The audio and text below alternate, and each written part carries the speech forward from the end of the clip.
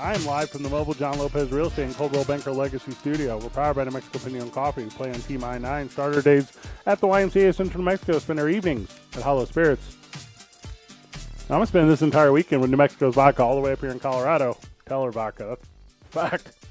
What kind of roadies, Fred? What kind of roadies did you bring? Did you bring like a fifth of New Mexico's vodka, Teller vodka? Did you bring some watermelon walk-off? What went with you?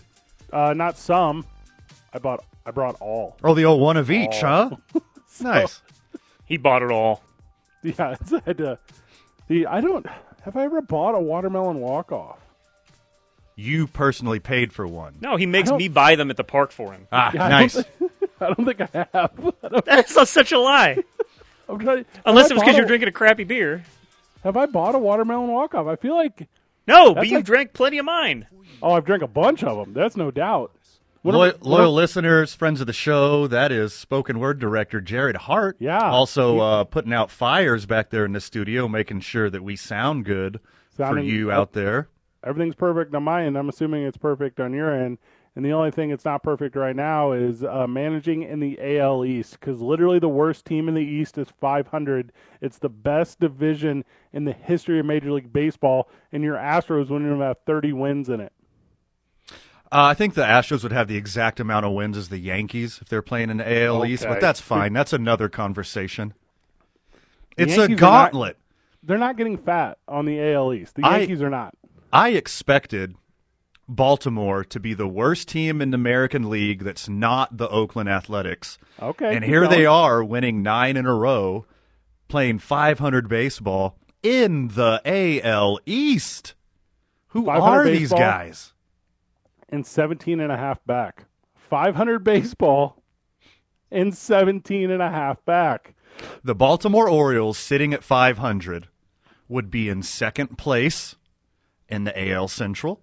They would be in third place in the AL West. They would be in third place in the NL East. They'd be third place in the Central.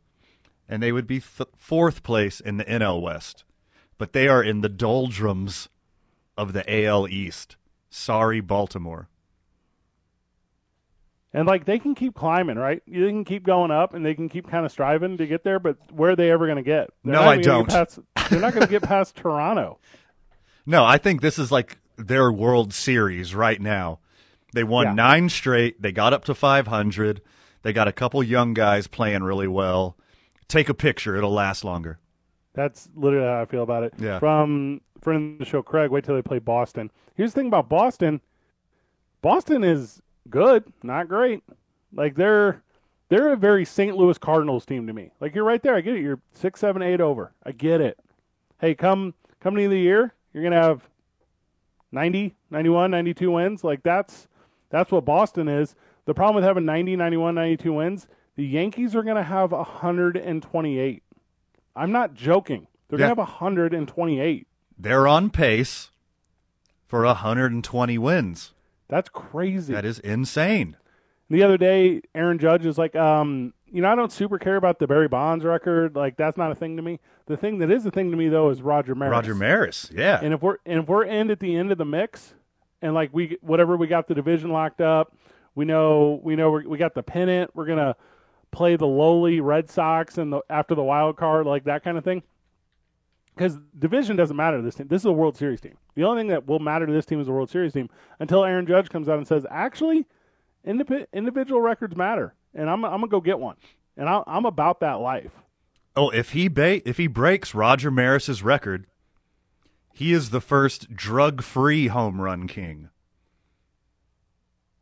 Give me that one again. That's you think a big Roger deal. Maris was on the juice? No, everyone above Roger Maris is on the juice.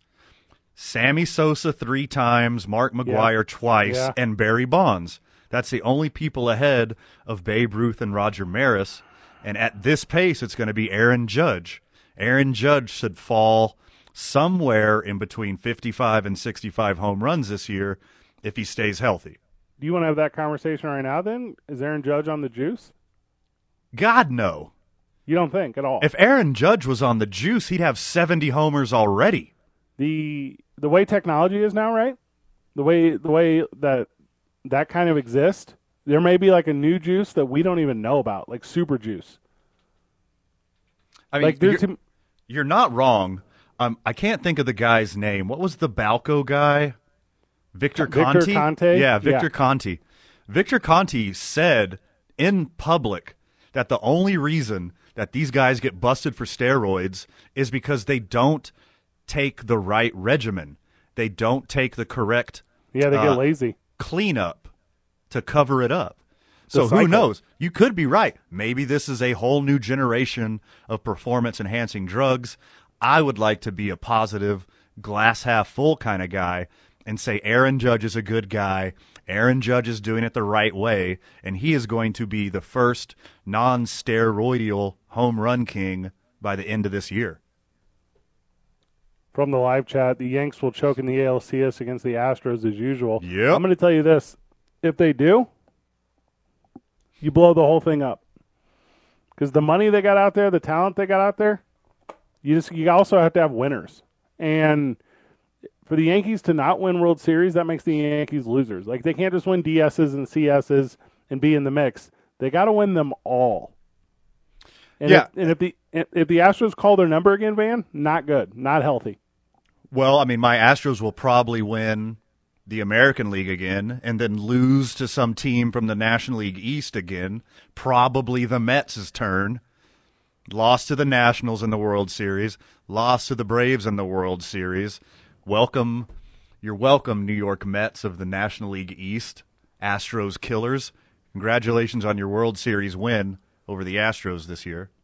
You know what's crazy about the Mets, too, is because when the Yankees are good, there's like a high level of expectation for that, right? The Yankees are always there, 26 World Championships, whatever, counting all those years where there was only 6 teams and war.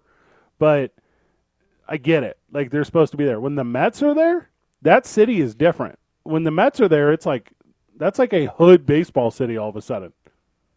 Yeah, because the Mets, like, compared to the Yankees, they're the lovable losers. Yeah. They're like the anti-fans' choice. They like them because of their colors. They're not the Yankees. They like them only because they're not the Yankees. Because they're not the Yankees, right? The lovable losers kind of vibe.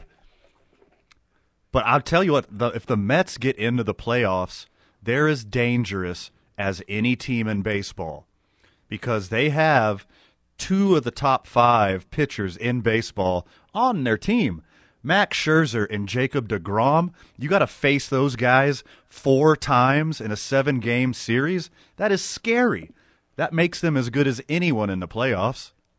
A little bit deeper than that, too, is how if the Mets get there, like they've got their pulling away from the Braves and pulling away from the Phillies. And the Phillies not as much as the Braves, obviously, but to say at the end of a season, like however they enter the postseason, they got past some teams that can really go. And if you look at the rest of the NL, that's not going to end up being true. Like, the Dodgers are obviously going to sit comfortably for where they are, and the Padres are going to sit comfortably with them, and there's going to be no heat. And at this pace, you only need one team from the NL Central because it's not worth pulling 2 teams from the NL Central. And I do recognize the Cardinals only have 2 less wins than like the Padres and the Dodgers, but it's against losers. You're right. The Pirates and the Cubs and the Reds are not the heat that, and this is going to, I mean, Rockies and Diamondbacks, obviously they're not, I mean, it's tough right now for those 2 squads, but the Cardinals and the Brewers are only getting fat off crappy competition, and the Dodgers and the Padres and the Mets and the Braves and the Phillies, I mean, there's your National League. Yeah, I think you're exactly right. And what I said at the beginning of the year, I think it's going to reign true. At the NL Central, Milwaukee is going to lead the division all year, and then the last 2 weeks, your Cardinals are going to go on a heater, like always, sneak into the playoffs like the Cardinal way, and then lose to the Dodgers.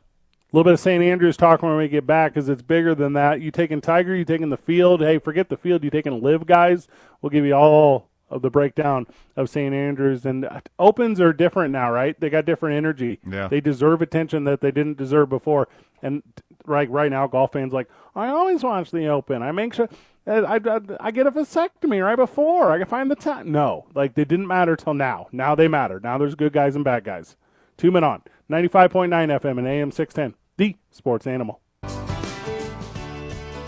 Back at it on the program, talking a little bit of America's pastime, golf. 200 years ago. Yeah, right. That's the whole. Hey, Plymouth Rock Pilgrims just needed new courses, bro. That's the whole thing. They were like, well, we're not really a hockey one. We don't need to go much north now, do we? No. Got some courses down here. What's up? If there's golf courses, yeah, every 5 miles in the desert, golf's kind of important. Yeah, I'll buy that. Yeah, I'll buy that. If they're just gonna laugh in the face of God and just build golf courses in the middle of the desert, you know it's pretty popular. I agree.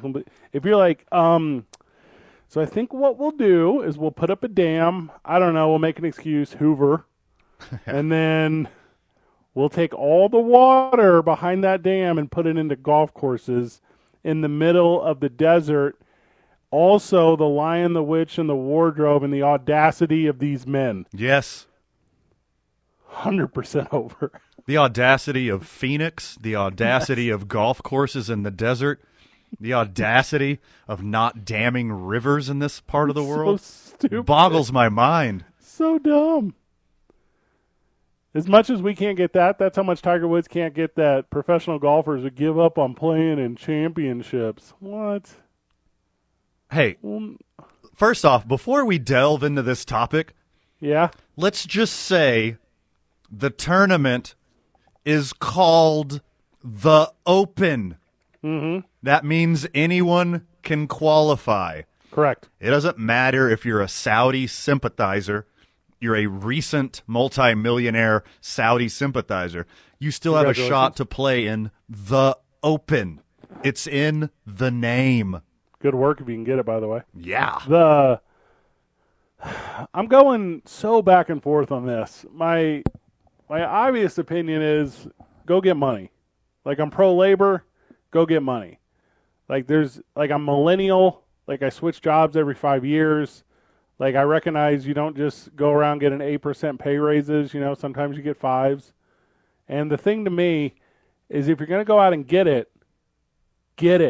And then don't turn back. If you're Bryson DeChambeau and today you lose your tire sponsor, cool, because you're getting all that money just to show up. $120 million. Who cares about Hankook Tire? I think it was Bridgestone, but yes. I just like saying Hankook. Hey, because there's a bunch of dudes right now that know they'll never win again. And Tiger's like, I can't believe these live golfers would give up on the championships. Yes, you can't, Tiger, because you just went and won them all the time. There's dudes that are just past their peak right now that are in a situation where it's like, well, I know I'll make a couple paychecks here and there, and I'll make 10, I'll make 20 grand. That'll be great. But $200 million? No matter what I do, just to show up? Please, thank you. And goodbye to everyone else who tries to talk to me. Changing my number. In Tiger's defense, he's wrong.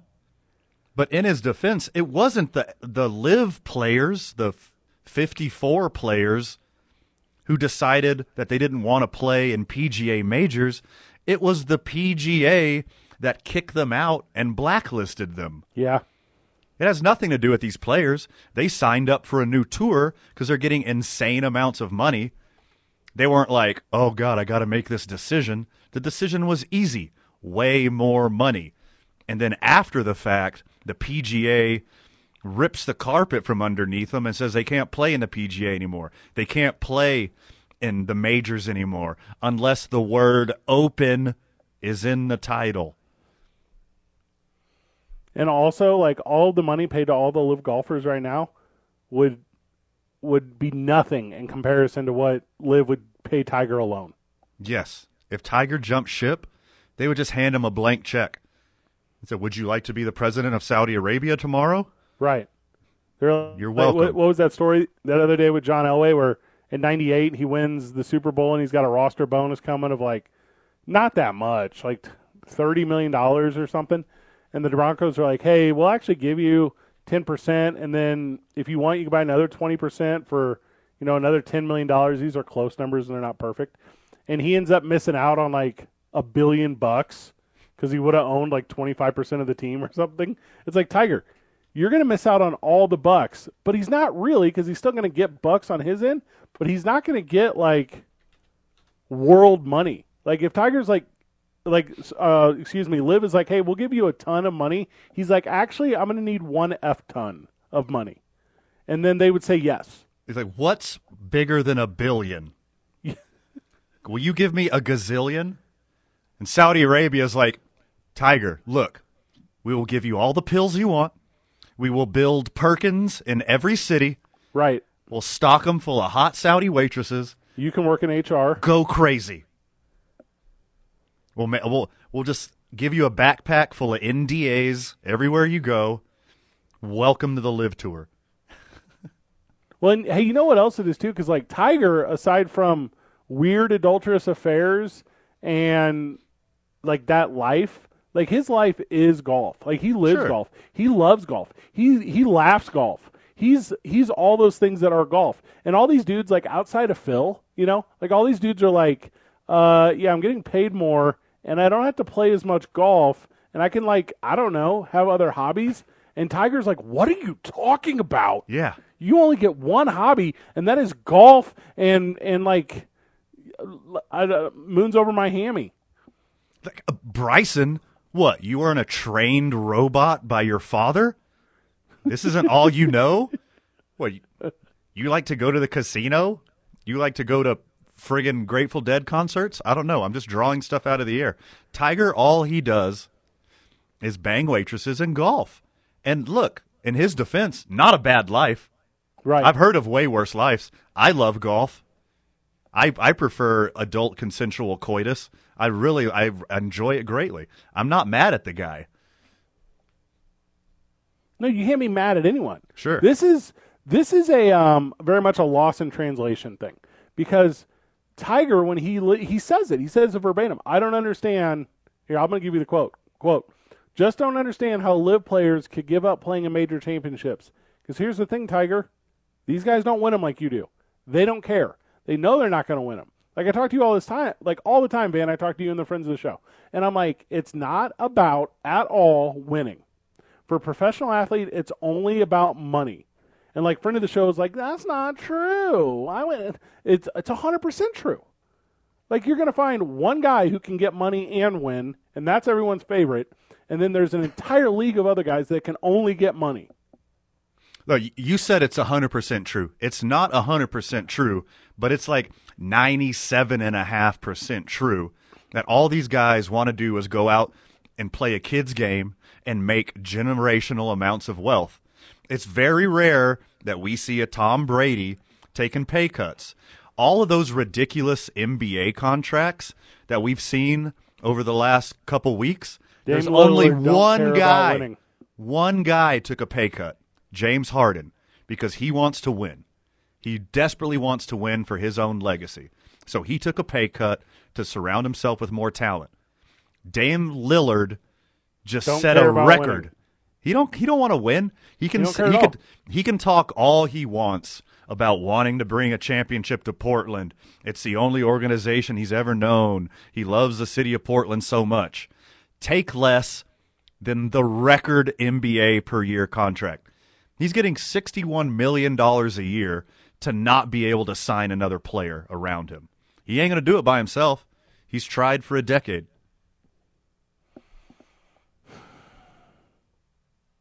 Do you think he's really tried? Well, he plays really hard. He's a great guy. He's a great leader. All of these superlatives of an elite-level athlete, he's that. But what he isn't is dumb. And he's going to take $61 million if you're going to give him $61 million. And it's the same thing with every single golfer on the Live Tour. Here's an interesting one from the Sports Animal Facebook page Messenger. So this is like multiple levels of getting. I don't have that one open. I got it right in front of me. Thank you. Friend of the show, Steven. He says, if you're going to go with the whole it's in the name thing, how about you explain the origin of Masters and who traditionally got to play there? Making a good point. Uh-huh. Making an excellent point. Yeah, and that's not for this talk radio show right now, but yes. Yeah. I get it. It's bigger picture stuff. Like, okay, the history of golf, Tiger Woods never plays, okay? Why are you attaching your name to this organization that fought against you playing in the organization historically until right? you existed? And enough talk about, Saudi sympathizers. I get it. They have worse human rights violation than the United States, but let's not just whitewash or white dimpled golf ball wash the history of this country. Come on. There's no blood on our hands. Like, come on. It's like, are there players in like I don't know, let's just pick the German tour, perhaps, that are like, oh, you're really going to go play in the United States? You know what they did? Like, come on. No one's absolved. No one's free of sin here. We talked about this with the Dodgers strike yesterday, day before yesterday. We talked about this with how the people attending the games can't relate to the people working the games. And this is the same thing with Tiger and everyone else. Like I get it. They all play the same game. Tiger is playing his own game.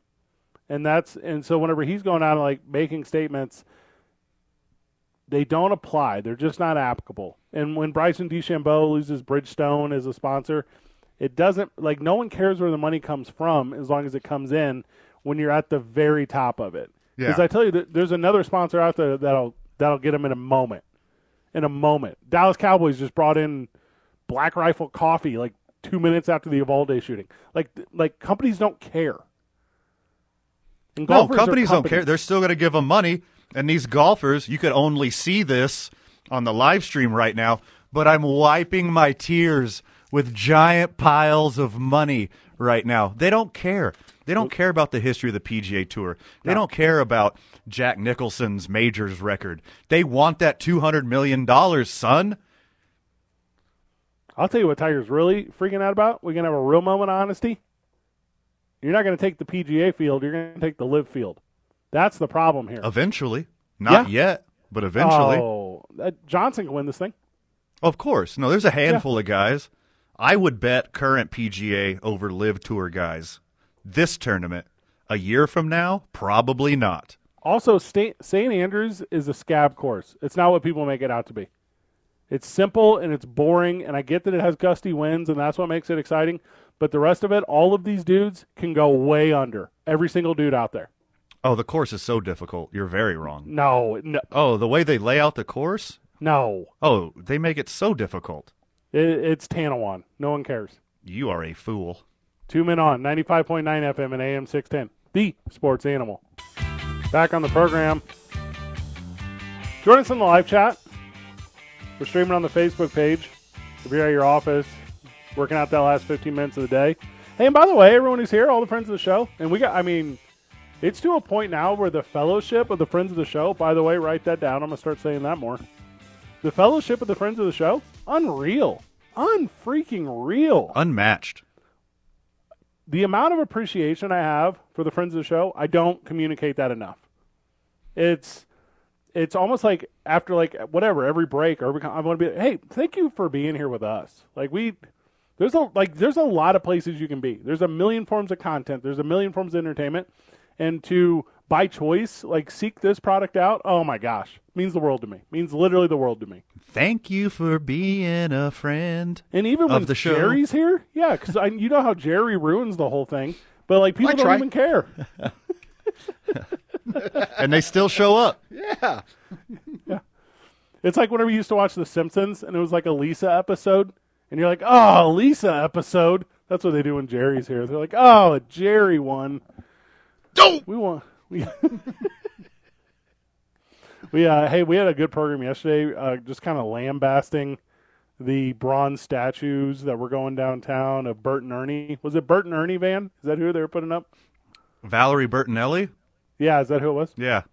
So they're putting up these bronze statues downtown of the Breaking Bad guys, and we must have put 90 minute into it. Right? We did multiple segments on better statue ideas. Yeah. So anyway, a lot of engagement. I go out last night to Duke City Cornhole to throw a couple bags. You know how I am. Sure. By the way, not a sponsor of the program, but friend of the show. Duke City Cornhole. It's like $5. You get to show up. You do a little singles thing. You show up with a team. I think teams are tonight, doubles tonight. It's like $5. It's right there off of Industrial and what's the one that runs fourth? Industrial and fourth. I think it's 12th. Is it 12? Is that what it is? I think it's 12th. 316 Industrial. I only know that because of Austin 316. Ah. So anyways, you can show up. You can throw bags. They got like official scoring things. It's the jam over there. So anyways, as I'm over there throwing bags last night, like all these like friends of the show are like, hey, what about this as a statue? Uh-huh. What about that? I'm like, okay, like how about you just let me get my butt whipped here by someone who's actually good at cornhole? Dude, it is unfair how good some of those guys So are at cornhole. stupid. They graduate from Duke City Cornhole. There's like multiple professional cornhole players Yeah. from Albuquerque playing on friggin' ESPN now. And here's the thing, it's like Cornhole U, and for a long time, Cornhole Nice. U was a phrase I couldn't use on the radio. Yeah. Different connotation now. We were talking about those big players in the NBA. We were talking about Dame Lillard. We were talking about whoever's in Philadelphia. Like, we're just running the rosters on guys. And Adam Silver is on the same page with you, Van, because Adam Silver came out and he was like, what if, and hear me out, what if we change, and hear me out, we changed it from 18 to 19. Let's go back to 18 as the minimum age requirement for the NBA. Because I think the NBA is seeing that fan bases want that next new exciting LeBron James at 18, Dwight Howard at 18. Who's the cat that was in the Lakers forever? Like they want to find that kid from the very beginning instead of having to go and hang out in weird developmental leagues or play overseas or drop out of high school early or whatever. And I think this is a correction to a problem that the NBA created. Yeah, I think they took it too easy on the NCAA for basically the history of the NBA. Like they used the NCAA as a breeding ground, as a testing ground for future NBA players. And with all this new name, image, likeness, They ain't leaving. like the writing's on the wall for college athletics. They're going It's to be there 4 years. It's going to be pro in 4 years, 5 years, for sure in a decade. All these leagues, basketball, football, baseball, they're all just going to be feeder leagues for professionals. Because if what it takes to be an elite level athlete and play on the next stage, you got to dedicate 24 hours a day every day. There's no room for chemistry. There's no room for English literature, whether you have to go or not, which most athletes don't have to show up to class. But with name, image, likeness, all you got to do now, instead of North Carolina getting that big sponsorship from Gatorade, now you have your expanded G League and all the 17, 18, 19-year-old kids who can't make an NBA roster. You got your own minor leagues now. That's the future. It's absolutely the future. Whatever this league is called, the Stay Out of College League, like a team is going in at the Rio Rancho Event Center. Like it's like that kind of thing. Like that's what spreads and grows the game for the NBA, because right now you don't have to necessarily win. You don't have to necessarily be the best players in the country. If your alumni is just super passionate about laundering their money through the university to you. Like, because that's what's keeping guys out. You're going to have dudes right now at Kentucky that would have came out after 1 year that won't come out until 4 years is up because they're getting millions of dollars a year. And I am pro-labor again. This is the perfect move. And then lastly, if you're old enough to die for this country, man, you're old enough for me to ridicule you on this talk radio show. Yes. As the professional athlete. Yeah. Let's go. I agree. We should move the drinking age down to 18. Get ya. That's what you said, right? Yeah. Okay. Hey, I'm the first one. Like, hey, when you're amateur, when you are high school or collegiate, I never say forget that kid. No. Never. No. The second you go pro, second high you're school a for professional me. athlete. Collegiate for you, definitely high. Yeah. Oh, you'll drop that on a college kid? I won't drop that on a college kid. Like, to me, like moral stuff. moral behavior stuff, yeah. stuff. Play on the field, no. No. Yeah, they need more time. No. But professionally, like the second you get a check cut to you professionally, I don't care if you're football, basketball, baseball, any of the big four, soccer, don't care. You're taking professional money to play professional sport, now you're going to get professional criticism. Until then, hey, field day. I'll dap you up anywhere we go. I don't care, high school, college kid. And also you'll note, like friend of the show, we don't have a lot of those on the program. The opportunities are there. That's just not what this program is built for. This program is built to lambaste professional athletes. Give me more of them and younger. Yeah, sports adjacent doesn't just mean stuff outside of the standings. Sports adjacent means we're just going to make fun of everyone that deserves it, i.e. Tiger Woods, i.e. Charlie Montoyo. We're already doing it this segment. Bring it, son. If you're the top level, top echelon of your profession, I mean, there's paparazzi laws built in to the First Amendment where we could just lambaste you. We can smash you, say whatever we want, as long as the alleged problems that we're addressing allegedly are true. Allegedly. I just have to say allegedly, and allegedly, Fred Slow is the number one knitting, quilting expert in the history of the world. Allegedly. He's got arthritis in his knuckles from all the crocheting. Allegedly. Hey, also, is the NCAA going to come at Adam Silver somehow? Because the NCAA's got more pull than we ever talk about. And I'm like, right now, there's like, I'm not the guy who like calls for violence, but there's someone in the NCAA like, if Silver makes this move, give me his address. Like, and what are they going to do? Hide garlic in his coffin? Yeah, that's how you stop him. Yeah. crack his windows. Let in natural sunlight into his home. And like a lot of these guys, because we're talking about this free agency thing again, a lot of these guys, by the time they hit free agency, you start at 18, then you're a free agent, what, 23, 24? You're free agent, you're not even in your prime. Like you're still learning. And then if one of these dudes who's got 4 or 5 years in the league on a rookie deal, if one of these dudes then gets signed by the Lakers or gets signed by the Celtics, my boy Gallinari the other day goes to the Celtics, and I think it's like the biggest move of the offseason that no one's talking about because I'm such a big fan.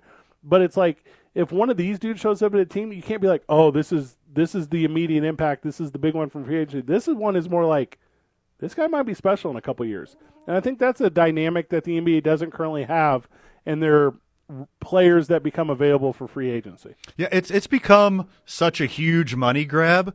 Now look, free agency just opened in the NHL, and I got a fun little stat for you before we break here. Mm-hmm. The first 35 NHL free agents signed for a combined $265 million. Good work. When I say it like that, it sounds like an insane amount of money, and no professional athlete or 35 professional athletes should make that much money when teachers are underserved and underpaid, healthcare workers aren't making money. But check this out. 35 NHL free agents, their total value is $265 million. That is one Nikola Jokic contract extension. Crazy. One player, one NBA player is worth 35 NHL free agents. Speaking of all that money, Dwayne Wade's worried about his, and we'll get to that at the top of the hour. It's 2 Men On, 95.9 FM and AM 610, the Sports Animal. 5 o'clock. Was waiting for everyone to get in their car and turn on the radio there, Van. That was the plan. Give him a couple more seconds. I hear a lot of car doors opening from here. That's a fun thing, right? Get out of your car first thing in the morning, whatever it is, 7:45, whatever it is. Listen to the opening drive. Go to work all day, do your thing. Be you. Code switch. Get back into the car. Same station. We're back. Come hang with the boys. Let's go. You know, Dwayne Wade bought the Utah Jazz. Hey, he got a big old chunk of it, doesn't he? Yeah, not a big chunk, but I mean, why is he immediately getting rid of the shooting guard? He's got these terrible jerseys, is what it is. Hey, those aren't that bad. No, they're very good, actually. They're not that bad. They're super hot. So Dwayne Wade goes to his very first game as an owner this week, okay? So he's at, like, Summer League basketball. So, how many games did Dwayne Wade play in his NBA career? Thousands? Thousands. No, over 1,000. 13-time All-Star, 3-time champ. Kind of all those things you strive, chase for, and want to have as a player. But now as an owner, it changes, right? It's a whole other dynamic. Sure. And Dwayne Wade, who sat down, I guess yesterday, with the sportsrush.com, which I'm not familiar with. I don't frequent the Sports Rush. Hey, by the way, I don't know the Sports Rush either, and if I haven't heard of them, then Dwayne Wade's a good get for them. Yes. Congratulations, sportsrush.com. He sat down with an interview with him, and he says, hey, I got like this fear that I'll lose the $170 million that I made from the NBA. And first of all, grossly underpaid. Let's just, no reason to really tackle that, but he was in the last generation before they started making ridiculous amounts of money. Mm-hmm. They still made a lot. And he says, because there were so many examples around, right? Like for an NBA athlete, professional athlete. Because Dwayne Wade, he was one who was bigger than the game. You know, there were a handful of those guys that were bigger than being a player. Dwayne Wade one of them. You know, he and Josh Sushan both used to date Gabrielle Union, whatever. That's a thing. That's cool. So, Eskimo bros. Yeah, that's pretty sweet. But, yeah, he had like severe worry about it. Like it was hey, I need to plan forward and I'm going to get into ownership. I'm going to do those things. And to me, and here's the question, man, is it's a little weird because regardless of how much money you have, there's always the opportunity to lose said money. It's a little weird to me how a professional athlete isn't necessarily coached in a way to have that same mindset. Well, I think ever since the 30 for 30 broke, it kind of shined a lot of light on these major organizations and all of their the younger players. But you should kind of know already. Shout out to Chris Lurig of Safe House and Teller Vodka calling me right now. Doesn't realize that it's not a commercial break. No. Give me a few minutes, buddy. I'll call you back. But $170 million, D-Wade, it's not exactly a key fob to a Camry. You don't just lose it. It's not like, oh, my God, I had like a stack of 5 rubber bands. Where could they be? I need one. Oh, no, I lost my rubber band. It's $170 million. What do you think's going to happen? Well, like, did he put it all on like Dogecoin? Like, what did he do with this $170 million? Is he gambling with Michael Jordan? Is he eating like Shaquille O'Neal? Like, how are you going to lose all this money? Ask Andre Rison, right? Like, I mean, that's what Broke was about. And Broke, by the way, you and I, like, if you're just listening to the program, you might think there's a connotation where, like, hey, yeah, this new thing has really brought light, or this is that documentary was 10 years ago. Right. Like, this is not a new anything. This is like Roe v. Wade. This is established law. Like, it's crazy to me that only now, 10 years after this, like, really big spotlight on it, because that's what this was, specifically in, like, those circles, that you now have, like, the guys that should be talking about it. Because there's this culture, and, you know, you and I have been around professional athletes a lot. Sure. There is a hanger-oner, and I don't just mean, like, the boys who need gas money and the guys that play with your leftovers. I'm talking about, like, weird investors. I'm talking about, like, weird money managers. I'm talking about weird managers. Yeah. There's all these people that will just suck you dry. Sure. And Dwayne Wade, who probably got a lot of advice from the Gabrielle Union camp, seems to have his stuff together and now is, I guess, partially Mormon somehow. I don't really know how the Interesting. You could be partially Mormon? Well, like what? The top half, bottom half? What? He owns part of the Jazz. I feel like that's what that is, right? Oh, he bought his way into Mormonhood. Yeah, the same way they bought the Jazz from New Orleans. What is confusing here? Got a lot. I'm not a smart man. We want that. We have all the money. We will go get it. Look, I get it. Like, Dwayne Wade comes from nothing. He knows what it's like to eat bread and butter sandwiches every day. Same. He knows what it's like to have the lights off. He comes from a world where he didn't have a dollar to his name his entire life until he was a professional basketball player. And he amassed this fortune. And now I think maybe it's the fear of losing it. I mean, rationally, unless you do something insane, it's pretty tough to lose $170 million. People do it all the time. Ask Jamarcus Russell. But it can happen. But him being cognizant of the fact that he's scared to lose all of this wealth that he's accumulated throughout his career speaks volumes to the kind of head he has on his shoulders that he'll probably do whatever it takes not to lose it. I wasn't trying to bait you into Jamarcus Russell, but if you had brought him up, I was ready. And that conversation is because now Jamarcus Russell is on like a social media tirade. He's doing podcast interviews. He's like coming out of the woodwork for some reason. Okay. And I'm going to tell you what it is. All that money is gone today. That money just ran out in 2022. I promise you. Because now the Raiders didn't have my back, and they set me up for failure, and no one was there in the beginning. And bet, Van, there's going to be some sort of litigation. There's going to be some sort of attack at the powers that be it the NFLPA or the NFL, because only now, when was he drafted? 05, question mark? Early 2000s. I don't remember exactly. But this is the day when his money ran out, because he was the last of the quarterbacks that got paid too much. Like, they've changed it in the NFL now. He and Sam Bradford, those were kind of like the last two. And it's devastating to me that this is what seems to be the only option. Because you're either going to get the Jamarcus Russell full-on publicity, look, everything sucked because they set me up to fail, this, that, tit-tat, or you're going to get the exact opposite, which is like shooting guards for the Cavaliers. Thank you for coming to my TED Talk. I will be signing books in the lobby. Please buy a book. Please. I really need you guys to get the hardback. Don't get. There's also limited first editions. Please buy that one first. I will personally autograph every single one to you. That's like professional wrestlers, right? That's kind of where I always go. That's kind of my milia. Professional wrestlers, we were talking about playing hard earlier, talking about making money. Professional wrestlers do not play hard.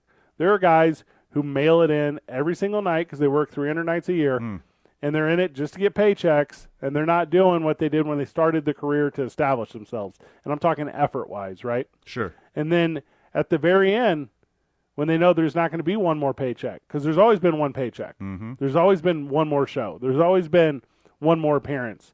When you get to the very end, professional athlete, there's not another game. There's not another at-bat. There's not another down. There's not another whatever. You have a freak out. You have I've identified as this thing all my life, and I don't know where the next opportunity comes from. And you end up at KC Halls signing autographs of top 50 list because your name might have been on it. And that is like a sickening career path.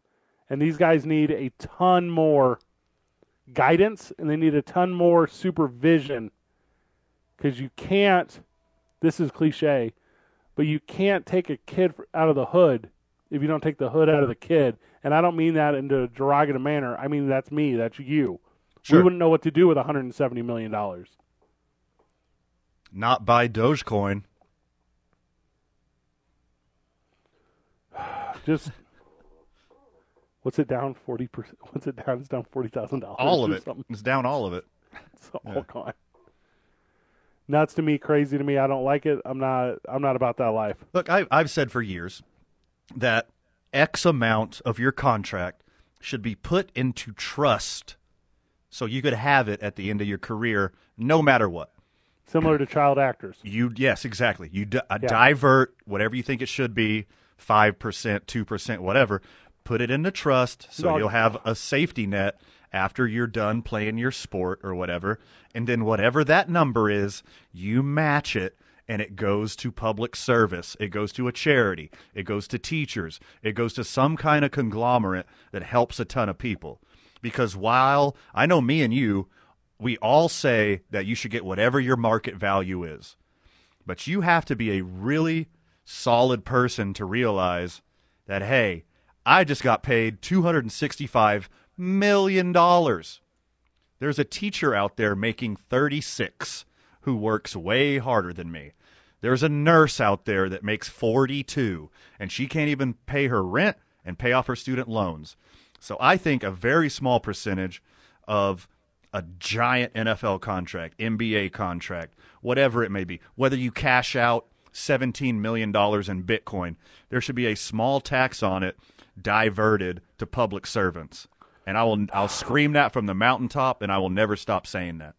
I don't know if you're going to get that right kind of support, though. You and I talk about this a lot when we talk about the show, where an important aspect to us and this program is the community aspect. We like being involved. We like making those efforts. Telling you what, doesn't matter to a lot of people.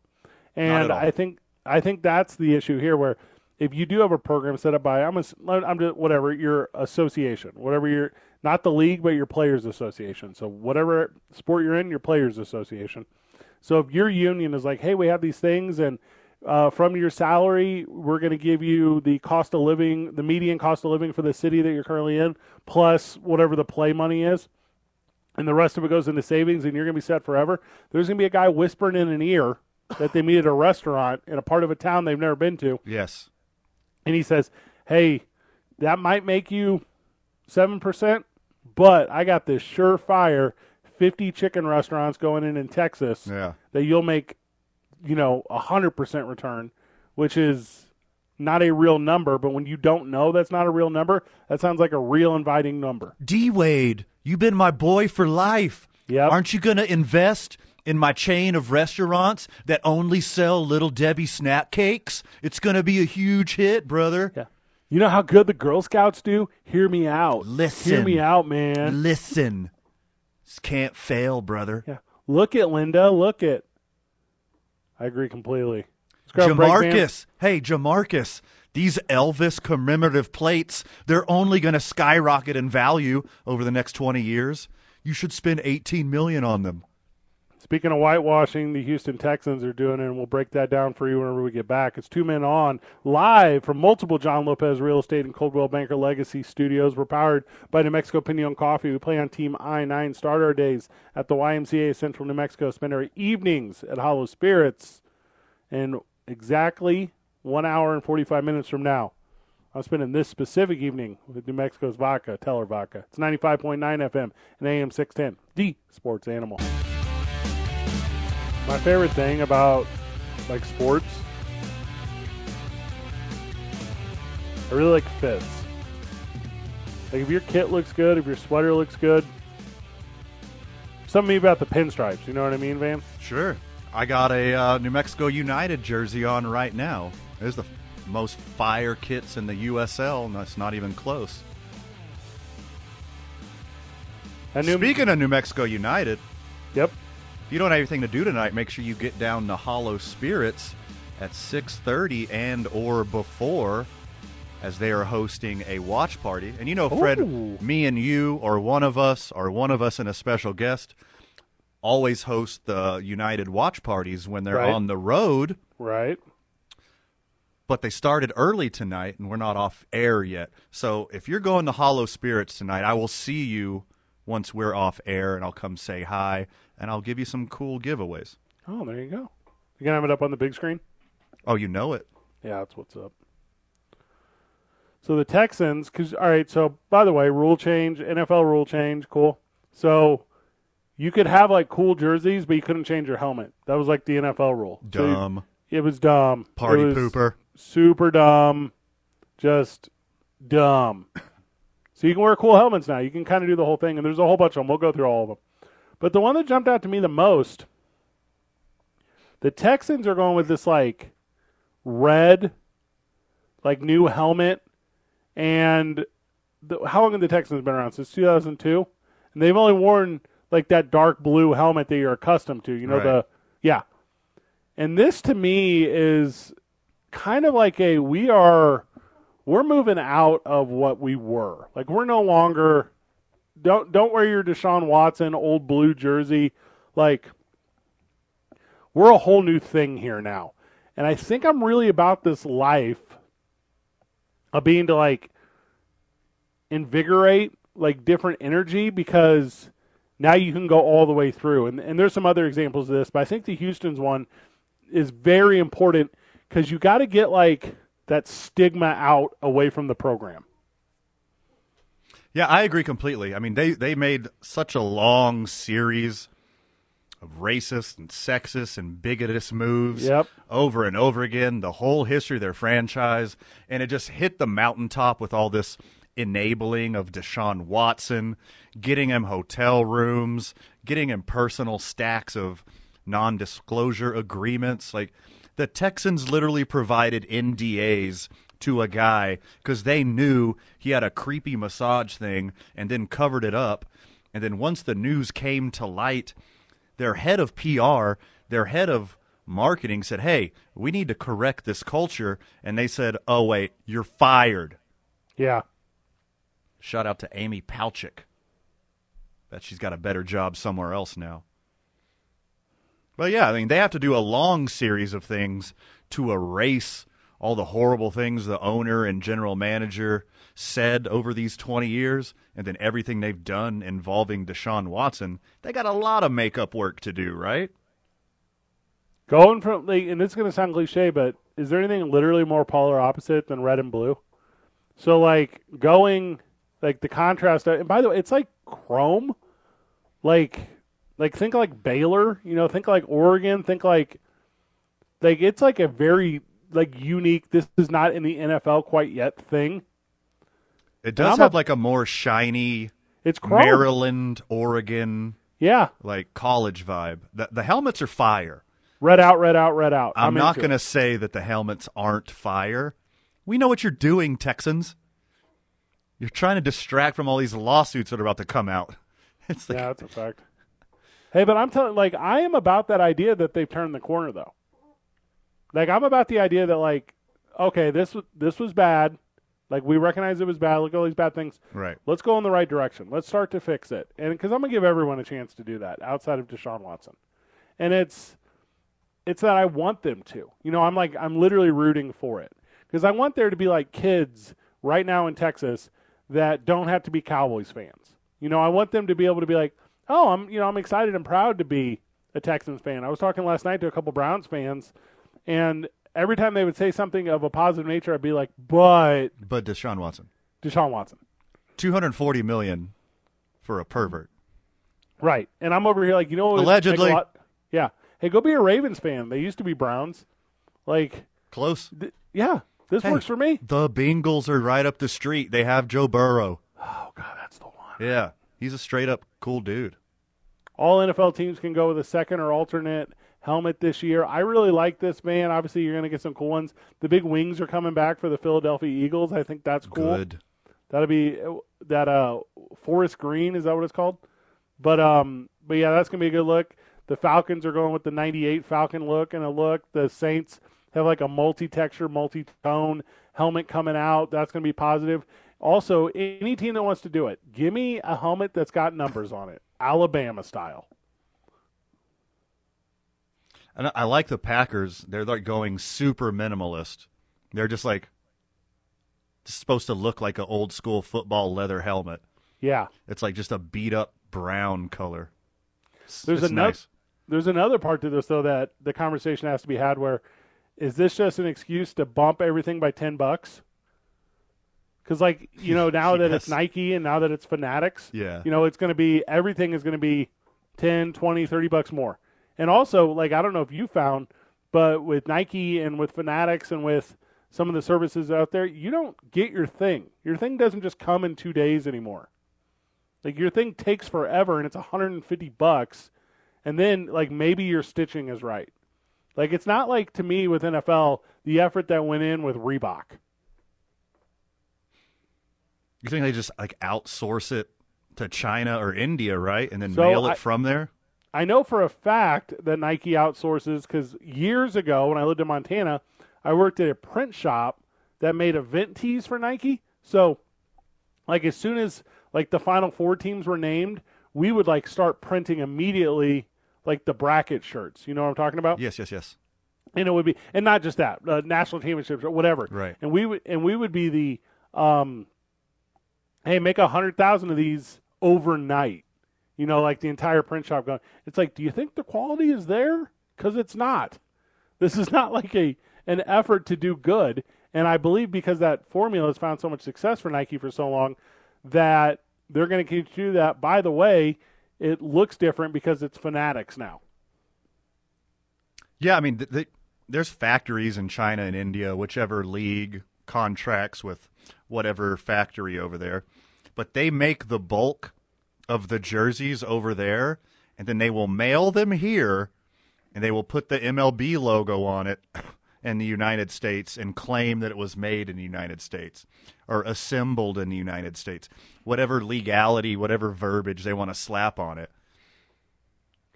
Did you know in 2013, so you used to be able to switch helmets, like you could have alternative helmets up until 2013, and then the NFL was like, hey, you kind of have to wear the same helmet all the time because it's like fitted to your head and we put a lot of money into this and we're trying to protect you from CTE. And now they're like, doesn't matter, wear whatever helmet you pull off the shelf. Yeah. Like, lose. Yeah. Hey, you're going to look good doing it, but you're going to catch the CTE alongside that first down. I mean, you better like have some really cool helmets on the way out because there's not going to be helmets forever. People are just going to be getting bigger and faster and stronger, and those helmets are going to go from protection to weapon real fast if they haven't already. I've been saying that for some time, that's what's got to change because players now are so big, so fast, so strong, bigger, faster, stronger, and the only thing that has not changed enough in the rule book is the dimensions of the field. You got to give these players more space and more room. And if you're not willing to do that, then you have to cut back on the equipment that's being used. Exactly that.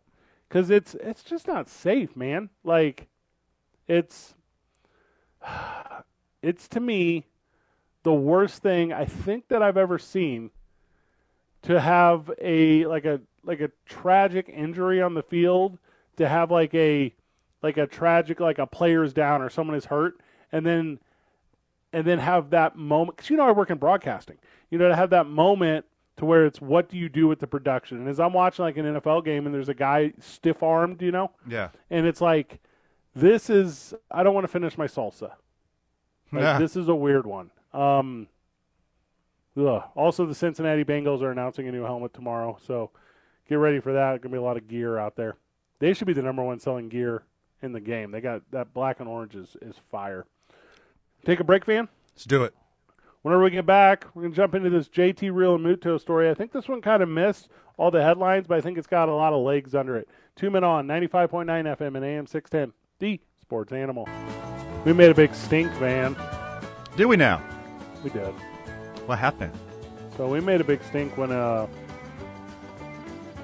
Red Sox went to Toronto and they're losing games because they got players that refuse to vaccinate. Yes. Story that keeps on giving. It keeps on going, and it's not going to stop. So playing for the Phillies is a cat who's pretty good. His name's JT Real Muto. You familiar with him? One of the best catchers in baseball. Pretty good catcher. Pretty good catcher. Here's the quote. Because the Phillies are playing Toronto. Quote, "Not going to let Canada tell me what I do with my body. JT Real Muto is missing the series in Toronto." JT Realmuto and 5 other Phillies starters are going to miss the series. What? Sports influencer Van Nunley What? called this out before the season started, saying the best home field advantage in baseball isn't Yankee Stadium, isn't Wrigley Field, isn't Fenway Park. It's the Rogers Center in Toronto. Because a lot of Americans are anti-vax, and a lot of anti-vax people will not be able to play in Toronto, giving Toronto a giant advantage. Why didn't JT Real Muto say, quote, "I am going to let doctors and healthcare professionals tell me what to do with my body"? Why didn't he say that, man? Yeah. So stupid. That's like a doctor saying, I'm not going to let a baseball catcher teach me how to throw a curveball. So, yeah, right? It's very stupid.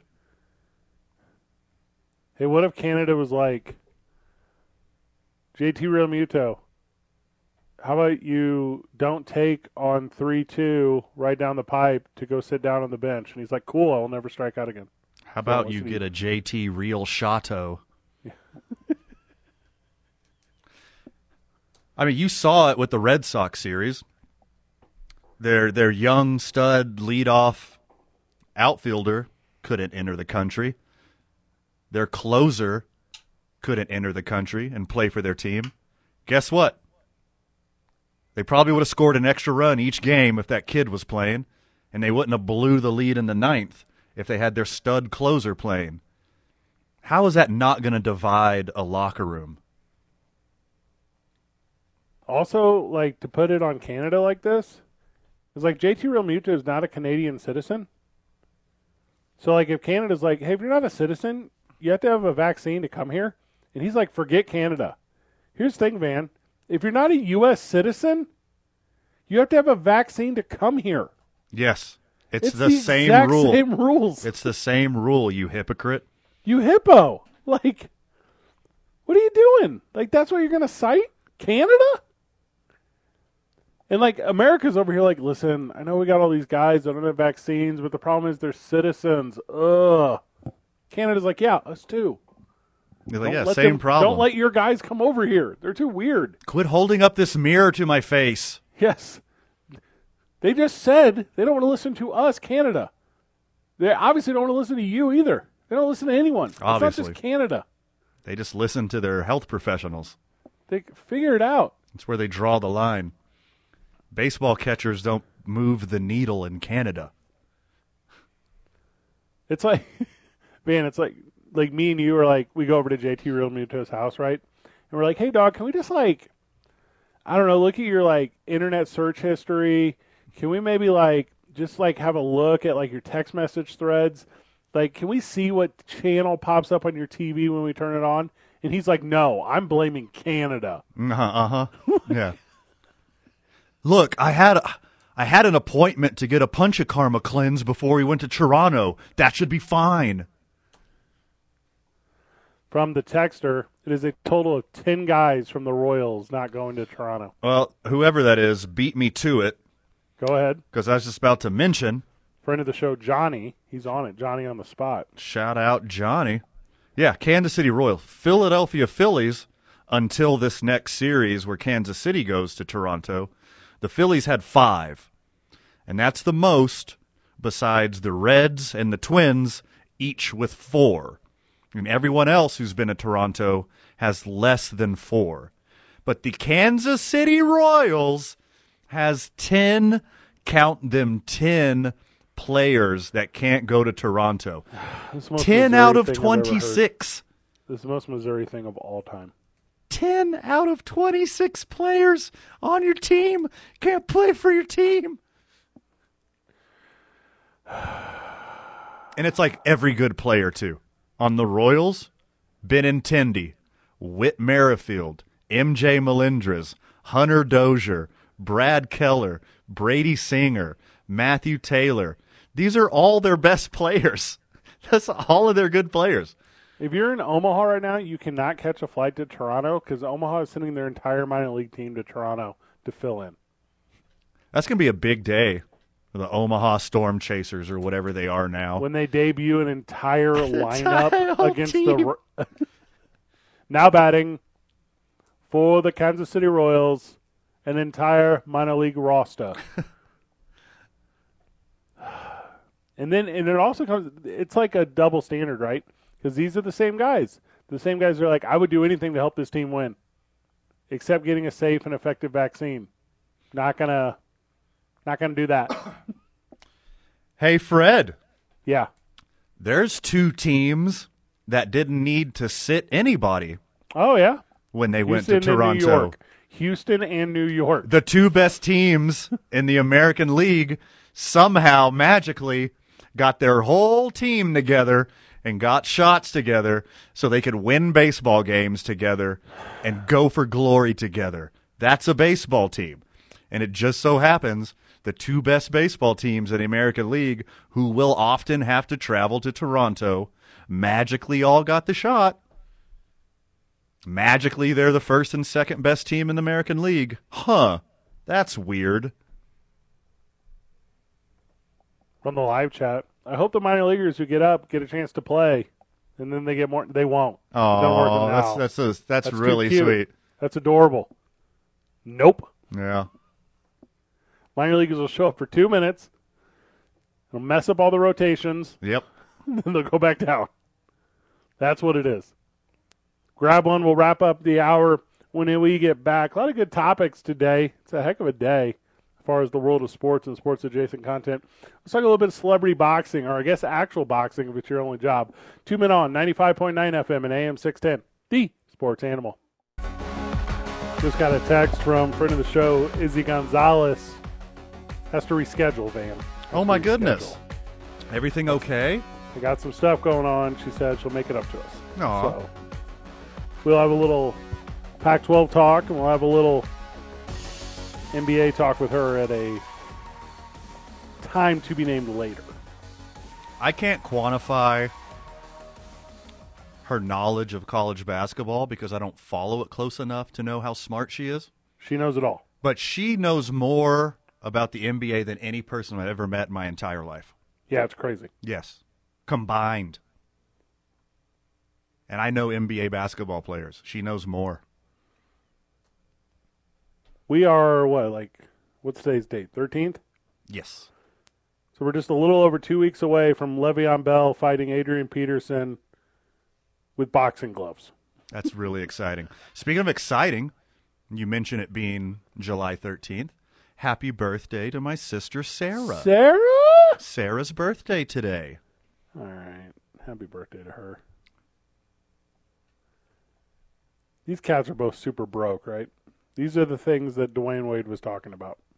You think it's going to be a weird transition for Adrian Peterson to have to fight an adult this time? Yep.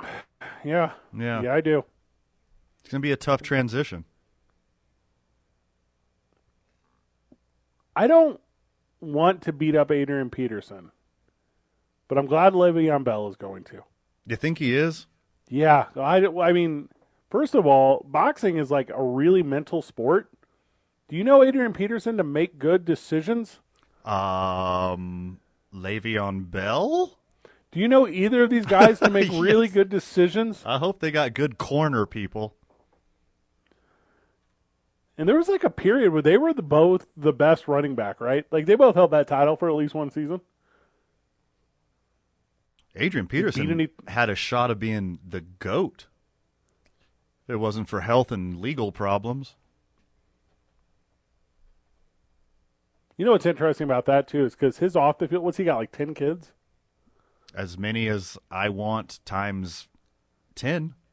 Okay, so that would be one. You have one kid. Yes. Le'Veon Bell said today, I'm officially announcing my retirement from the NFL, and I'm focused only on boxing. What? You're 30, number one. You know what, Fred? I'll just go out and say it. I'm not going to throw in my hat to be the quarterback of the Green Bay Packers this year. You're not. I'm only going to do radio. You decided not to go pro. I'm not going to right go pro. now. Yeah. Even though no one wants me. No one offered me a contract. I don't have the skill set to do it. I'm going to make this announcement for everyone to hear. It was weird. I'm not going to like, play hey, in the NFL this year. I've really been thinking about going pro recently, and I was like, that doesn't. You can't just say that. At what? Le'Veon Bell spent 2 weeks in the gym, right, getting ready for this boxing thing, because I only started training Right. for like 5th of July. He's like, after the holiday. And have you been around fight culture? Are you familiar with fight culture? Very much. So there's always the same thing. You see this in softball. You see this in men's league soccer. You see it in all these places. There is just like these cliche quips all the time. So when he's giving this interview to ESPN about how he's no longer going to be a football player and he's only going to be a boxer, he says, you can't play boxing. And I immediately just cut out. I was like, this is just something you heard at the speed bag. Like, this is not you. You don't believe this. You can't play boxing? Yep. No one plays boxing. What does that mean? That means it's not a sport. It's a lifestyle. Still doesn't make sense to me. Yeah, but that's because you're not nuts like these guys. Yes, you can play boxing. It's called slap fighting. It's All right, called little pillowy boy. That took me 5 seconds. Okay, what's next? Of course, you could play boxing. You can put on comically large gloves and fight for charity. That's play boxing. You ever seen Hulk hands? Because if you've seen Hulk hands, you know for a fact you can play boxing. Are you familiar with Mike Tyson's Punch-Out? Yes, you can play boxing. He goes on to say, this is not a one-off fight for him. Who's next? Okay, let's see how this one goes. Yeah, Riley Cooper available. Who are you going to fight next? That'd be a good match. Honestly, that would. Yeah, he's got the reach, obviously, and the hatred that he was willing to vocalize at a concert. I mean, the real match, and I hope we're all working towards this, is Le'Veon Bell versus Antonio Brown. Like, why haven't they done this one yet? So he's going to fight Adrian Peterson, and they have this big press conference today. And Le'Veon Bell is like there. He's doing the thing. He's talking to ESPN. And Adrian Peterson just zooms in. That's how little Adrian Peterson cares about this. And what if Adrian Peterson beats him up? You got beat up by a guy that doesn't even care. He didn't even show up to this media scramble. I don't even know what words to use. Well, at least he doesn't play media. I think he does. Also, Adrian Peterson is like my age. Like, don't start boxing now.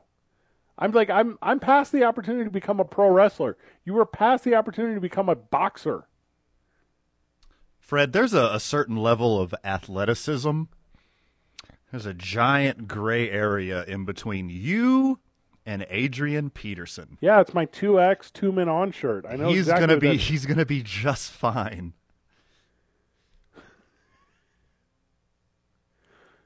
Le'Veon Bell's like, I'm Pittsburgh. I'm hard. You're not. You're not. You're foolish. Don't go get one more contract. Go get one more $7 million whatever, and then have $7 million. Go be a boxer some later. Go join the senior circuit when you're a senior. Take up golf. Liv will pay you. And the older you get, the more dangerous it gets, obviously.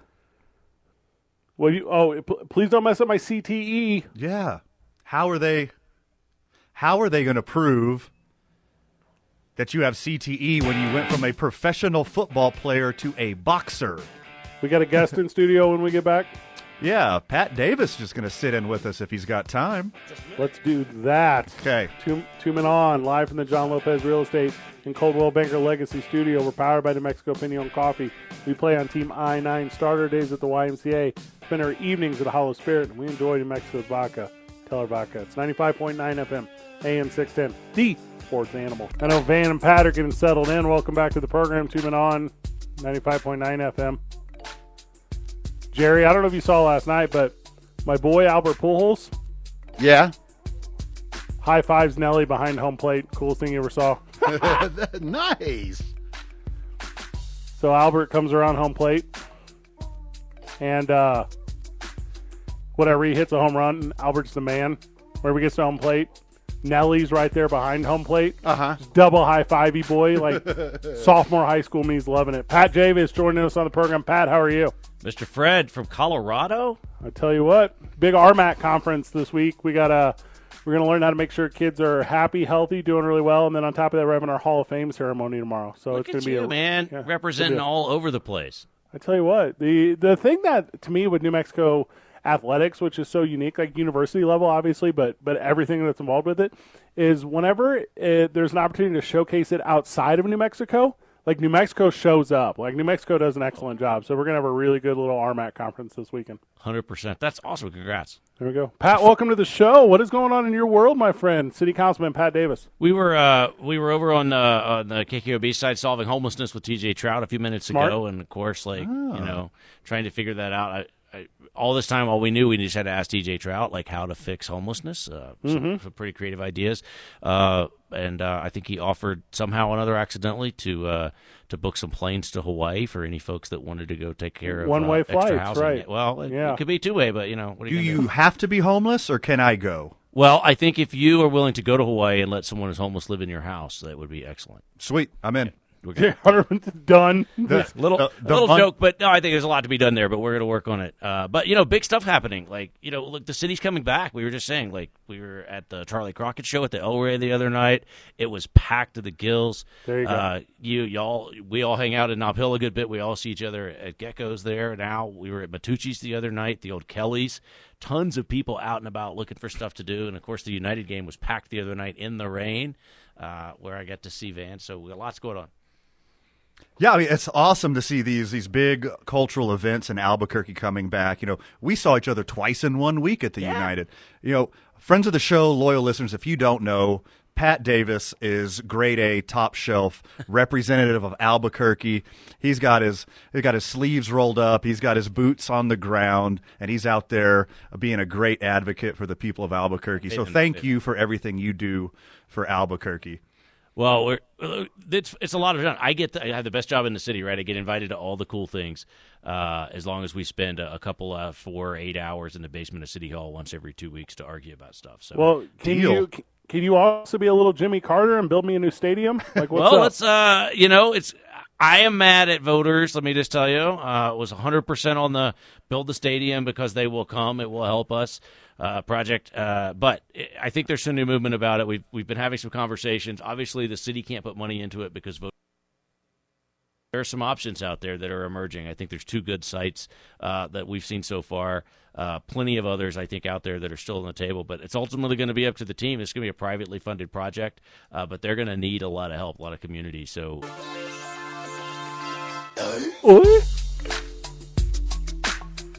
Scenarios for the new ownership group of the potential stadium? Well, I think it depends. Like, the United doesn't necessarily have to own it. Like, Peter and his team don't have to own it. Someone could build it as an event center and do a lease agreement with the United, for example. They could have some extra revenue streams, qualify that, figure those things out. But, big-ticket things that you got to figure out, how do you get 15,000 people there? Not everybody's going to take public transit, so if you've got a spot for parking lots, how do you divide that up? Who gets to use the parking? Who gets the fees?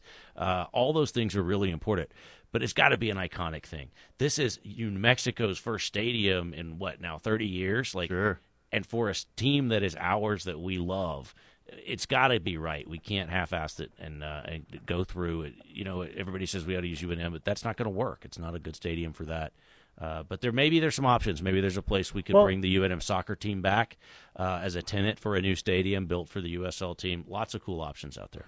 You're kind of mentioning it because we do a little bit of like a stadium corridor, don't we? We have like that kind of like part of the city, and it's down there by Stokes Park and UNM. In my district. In your district. And as I'm looking down on a bird's eye view, I don't know if I necessarily see it. Like, I don't know where it physically would be, but I would have to assume it would be in the mix for where a new location would be.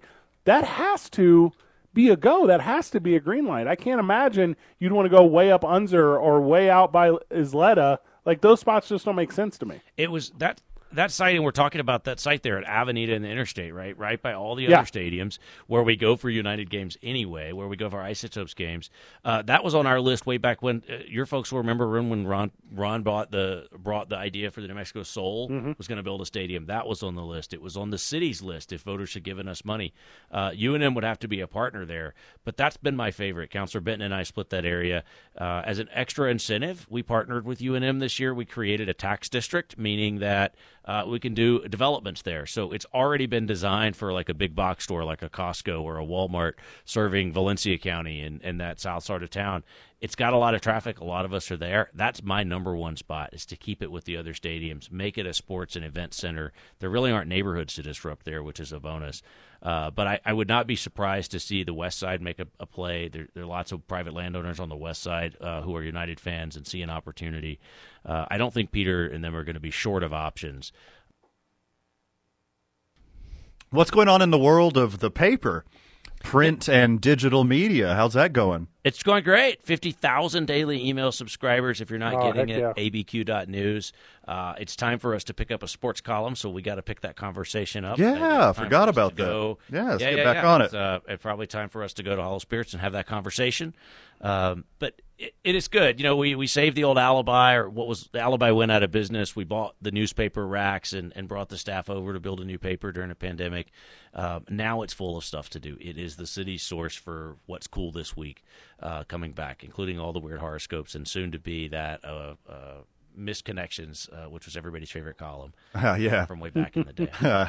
Did you catch all that, Fred? What I heard was, get ready, Albuquerque, front page spread on the boys. Is that Yeah, what that's I heard? what I That's heard. what I heard. I saw that. Yeah.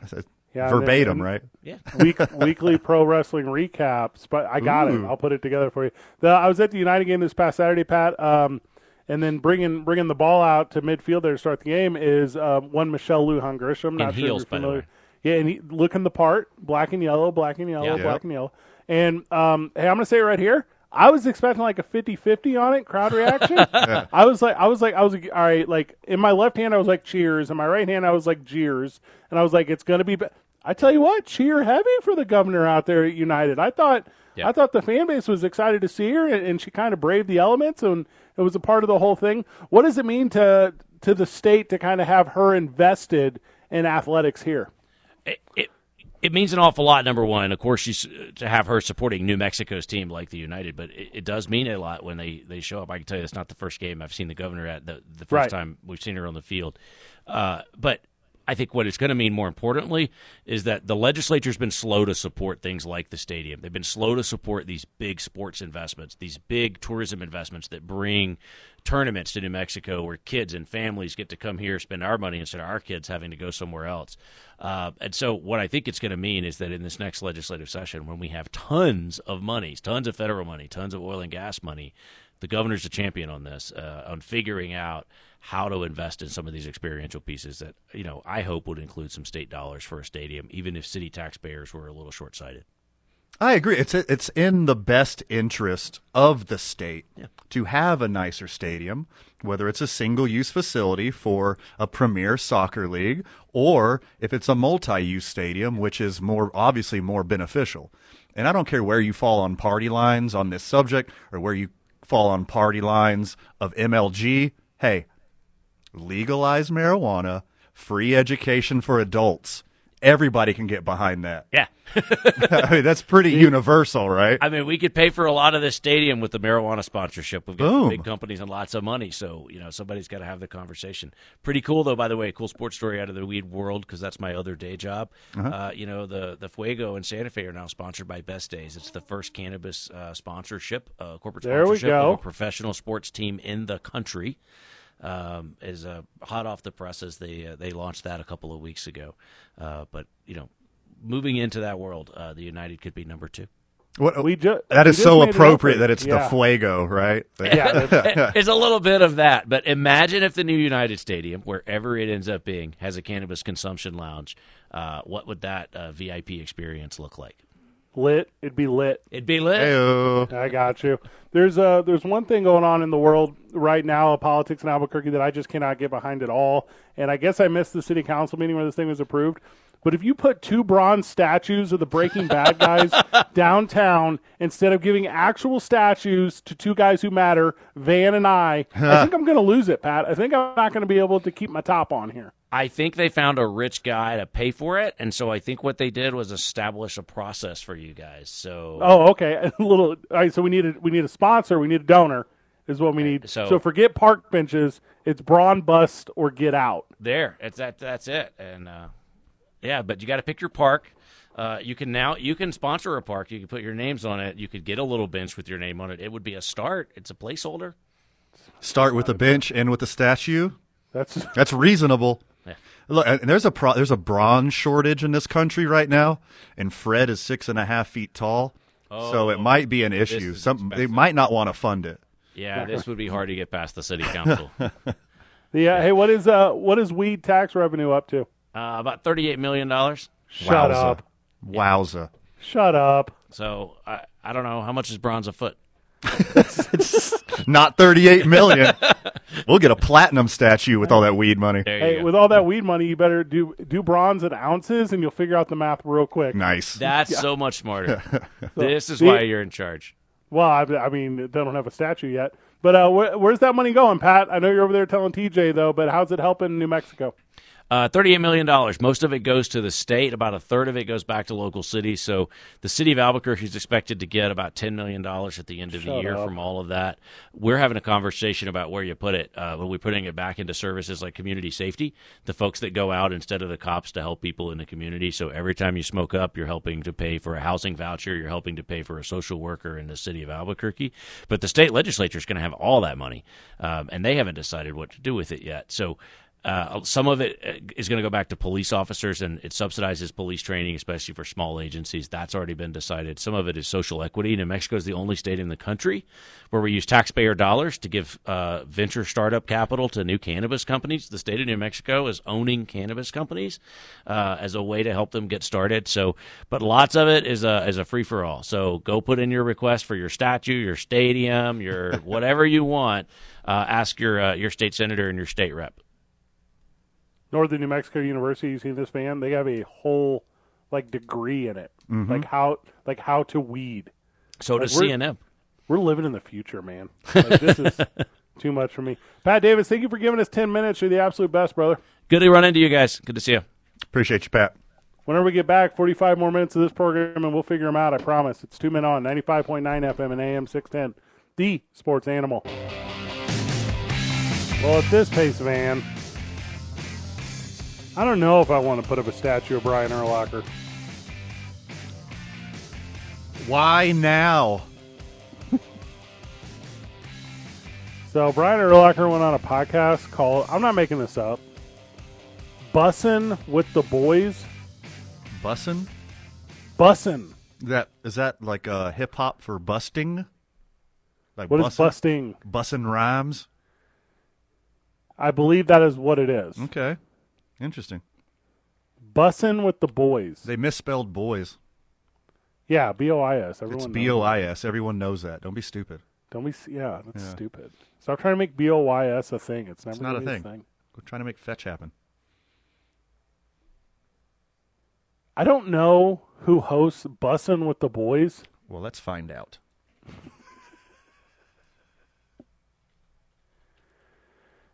Brian Urlacher says, I'm going to get you this quote, all right? I'm going Okay. to get you the exact quote. Quote, Brian Urlacher claims some former players are claiming to have CTE, quote, just to be in the freaking lawsuit. It's not freaking, okay? It's Barstool, and it's Will Compton and Taylor Lewin. All right, so, Now I have to Google these people. yeah, I don't know who Okay. Billy Compton is. Played a little minor league ball in the 80s, I guess. Yeah, whatever. So there's a couple things here we have to be real transparent on. Number one, there is no lawsuit. Just to be insanely cut and dry about this whole thing, there is not currently a lawsuit. No one is suing the league. There was a class action that was settled a bunch of years ago. And if you were a former player, like during that time of that class action, you're eligible for benefits. You can't just be a new guy feigning the most serious pandemic that has ever happened to NFL players. Because there's not a lawsuit, Van. There's not a lawsuit, and the one was settled, and it greatly affected the outcomes of players with head injuries. It was an overwhelming success for retired players.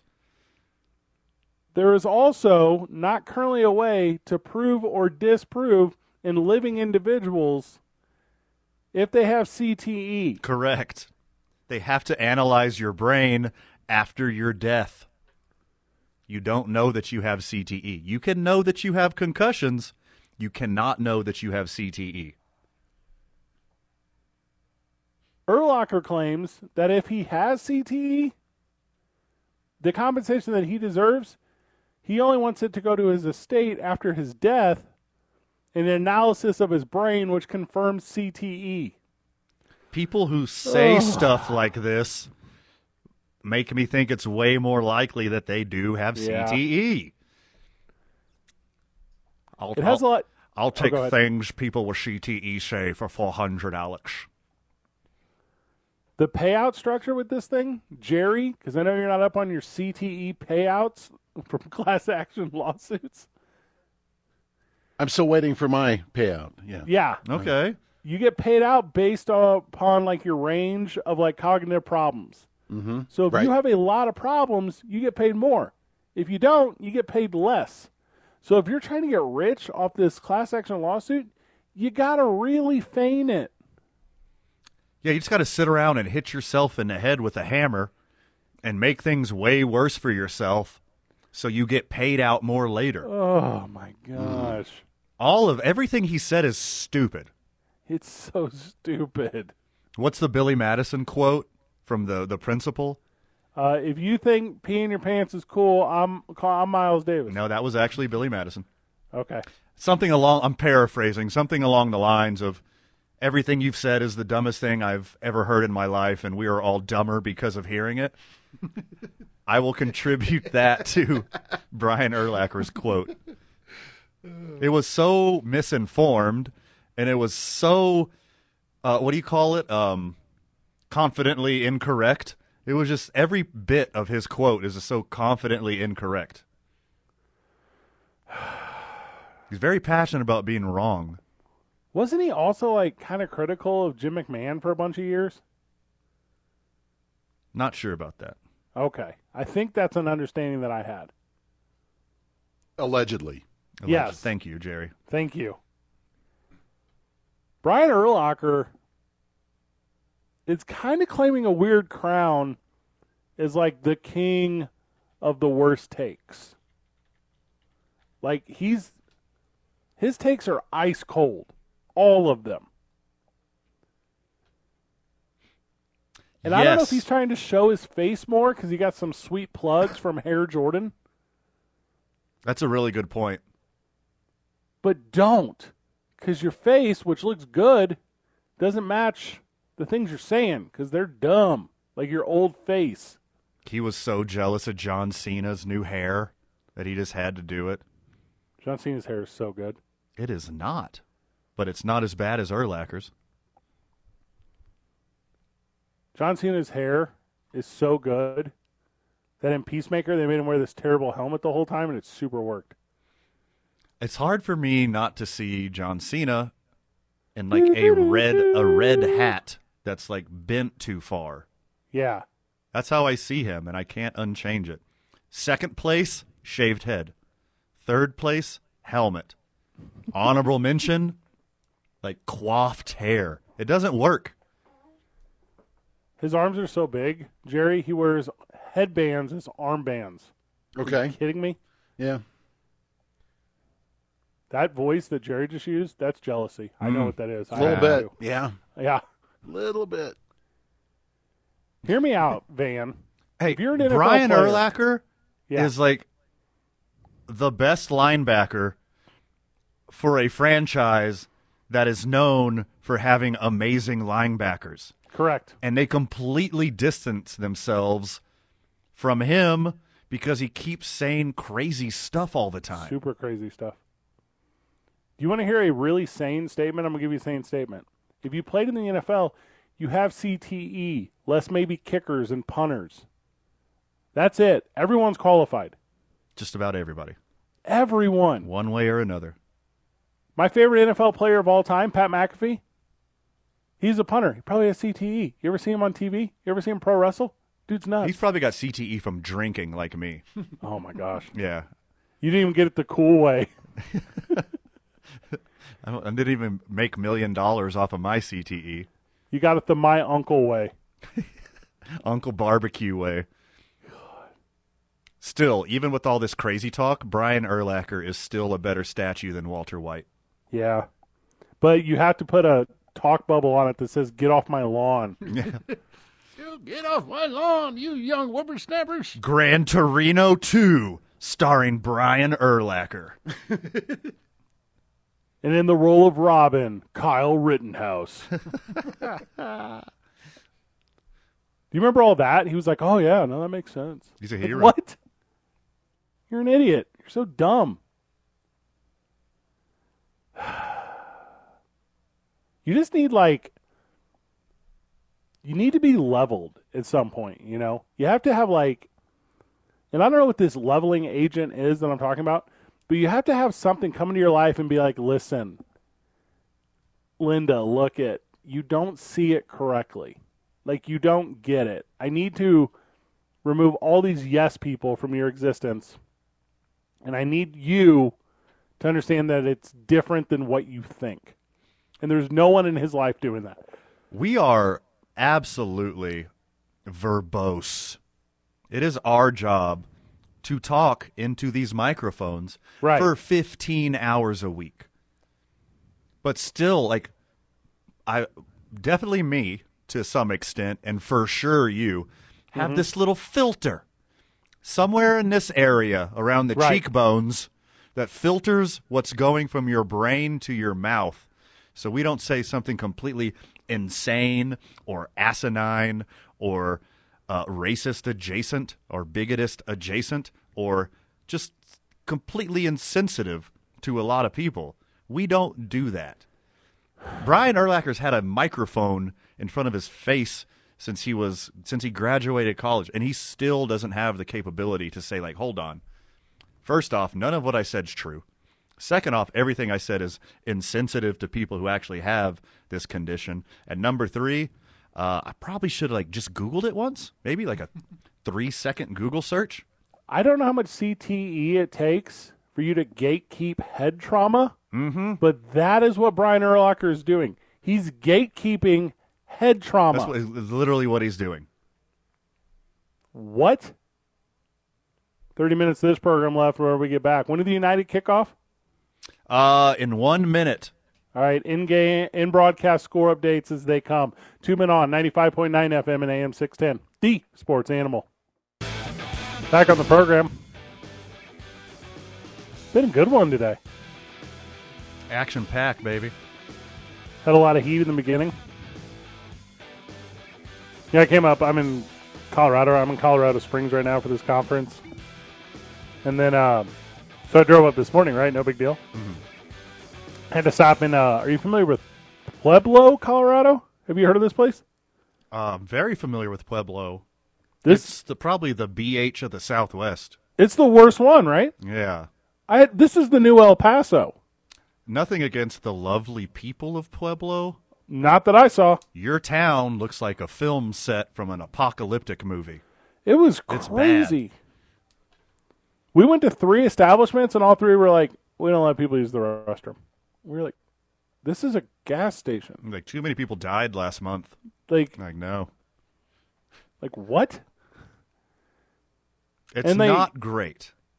Oh my gosh! I tried to use my credit card. Hey, when I travel, I use one specific credit card. I know if it gets stolen or lost or hacked or whatever, it's easy. Whatever. Thank you, Capital One. So I go to use my card to get gas. Which, by the way, if you complain about gas prices in New Mexico, don't go to Colorado. You won't like that. Mm-hmm. So I go to get gas, and it's enter a PIN number for your credit card, and I'm like, squeeze me? Baking powder? This has to be a scam. Number one, my credit card doesn't have a PIN number. It's a credit card. What are you talking about? And number two, no, I'm not going to go see the clerk. This is Pueblo.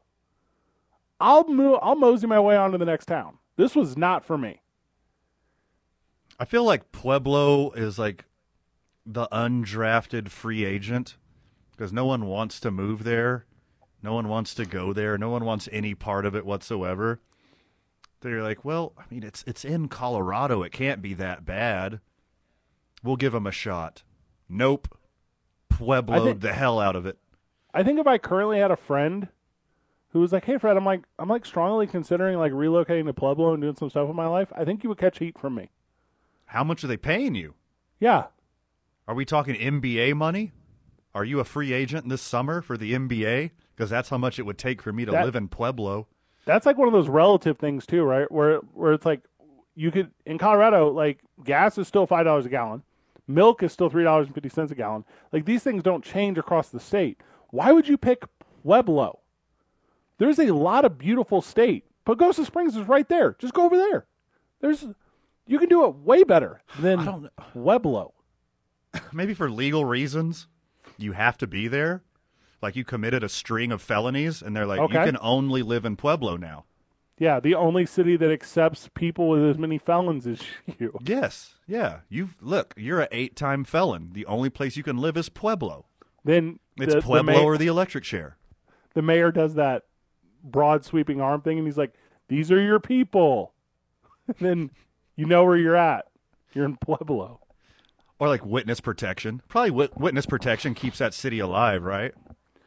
I wouldn't know. Because no criminal in their right mind is going to go looking for people in Pueblo because of the fact that they have to go to Pueblo. I'm on the Frontenac, right? Like going along the highway, the frontage road. I'm on the frontage road, like going along the highway, like looking for like gas stations. Nope. Mm-mm. No, we're Pueblo. God. There's not Really? even a Pueblo there. Don't mess with Pueblo. It wasn't great. Only sadness.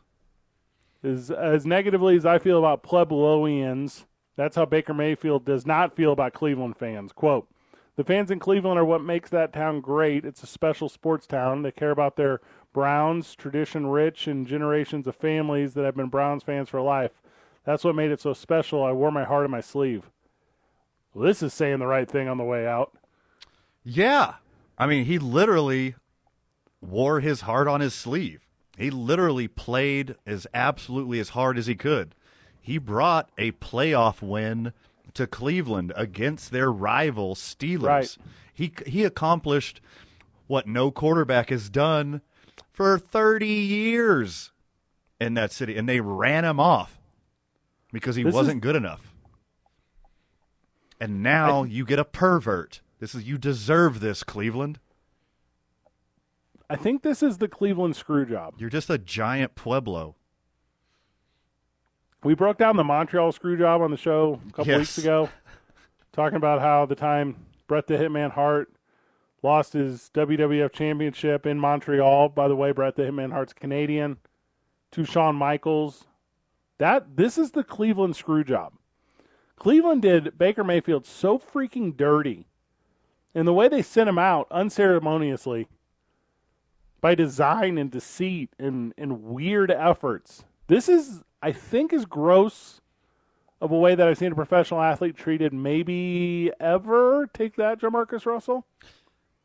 Baker Mayfield took a $3.5 million pay cut to leave Cleveland. Mm-hmm. And there's no long-term Which, now deal that I in think place about yet. it, $3.5 million would need to be my annual salary to move to Pueblo. Yes. Yeah. That's the amount of money I would need to deal with Pueblo. I would settle for $2 million, but I would start at $3.5 million. So Baker leaves. He doesn't have a long-term extension in place. There's no sort of security in the future. But because Cleveland is Cleveland, he had to go. And on his way out, he's like, but the fans. And I get that. I do get it. Like, you got to do the full ad thing in the newspaper. Like, you have to go kind of through all those hoops. But I think the fans don't hate Baker. I think the fans are pro-Baker. Like, I'm not hearing Cleveland fan saying that dude was a jerk. And if you want that resume of jerk, like, hey, you know, obviously when he was at Oklahoma and playing in the flag and running out and all the fighting with Colin Cowherd before he's drafted and then being the number 1 draft pick and Heisman, you can create a really good villainous origin story here. Baker gets a complete reprieve because he was adopted by, like, the ugly stepmother, which was the Cleveland Browns. For sure. Exactly that. And now look, Baker Mayfield, who had the misfortune of getting drafted by Cleveland, and Sam Darnold, who had the misfortune of being drafted by the New York Jets, are both in Carolina now. And I don't think it's because of their talent or ability. It's because of the franchise they got drafted to and just ruined them. And I think Cleveland fan, all the hype around the Browns, and look, I'm Browns apologist number 1. I think they have a very talented roster, and I pick them to do better every single year of Baker's tenure. But I think Cleveland had unrealistic expectations for the number 1 overall pick. There's probably 4 or 5, 7 at the most, game-changing, franchise-altering quarterbacks in the NFL, and Baker isn't one of them. But he is above average. He is a good football player. And you don't know what you got until it's gone. Carolina has put together a little bit of a cast-off crew down there, a little bit of Misfit Toys. When we get back, today's I-9 Varsity of Misfit Toys. Nice. 2 men on, 95.9 FM and AM 610, the Sports Animal. Welcome back to the program. Good program today. Big thank you to Pat Davis who stopped by the studio. Bunch of updates on stadiums. Did you learn anything during that sit-down, Van? With Pat Davis? Yeah. I learn something every time I talk to Pat Davis. That's smart. And dude. what I learn is how dumb and insufficient I am in this world because I have to talk to Pat Davis.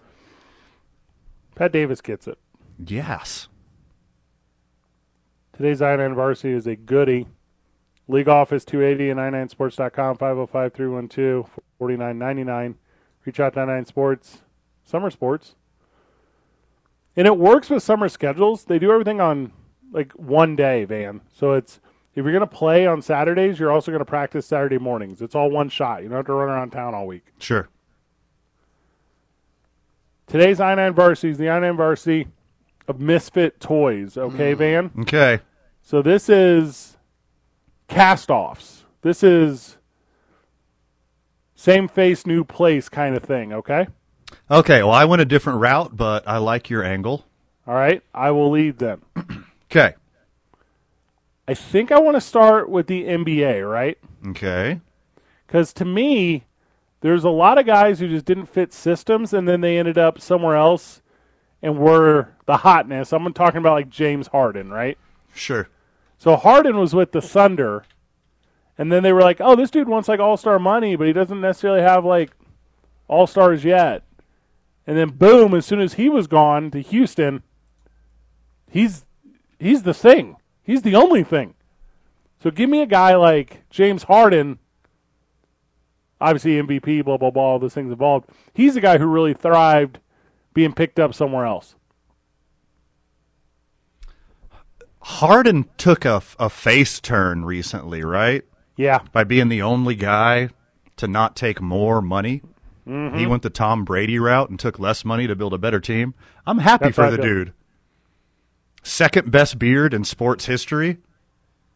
And then now he does this. Good for him. First on my I-9 Varsity of Misfit Toys. Mm-hmm.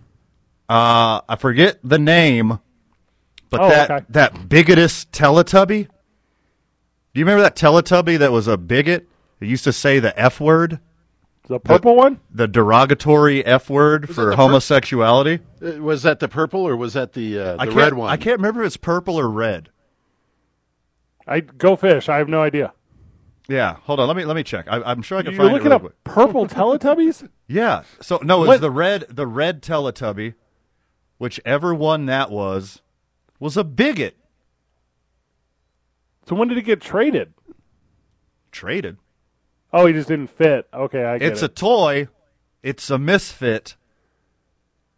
The bigotest Teletubby is first on my I-9 Varsity of Misfit Toys. What missed me with the Teletubbies was I think I was just too old because I don't even know when it was on the air. Okay. Like I know that it existed, but I couldn't I don't even know what the intro song to that would sound like. I've never in my life heard that. I had nieces and nephews that were Teletubby age, and one of them brought that doll home one day, and I was like, hey, hold on.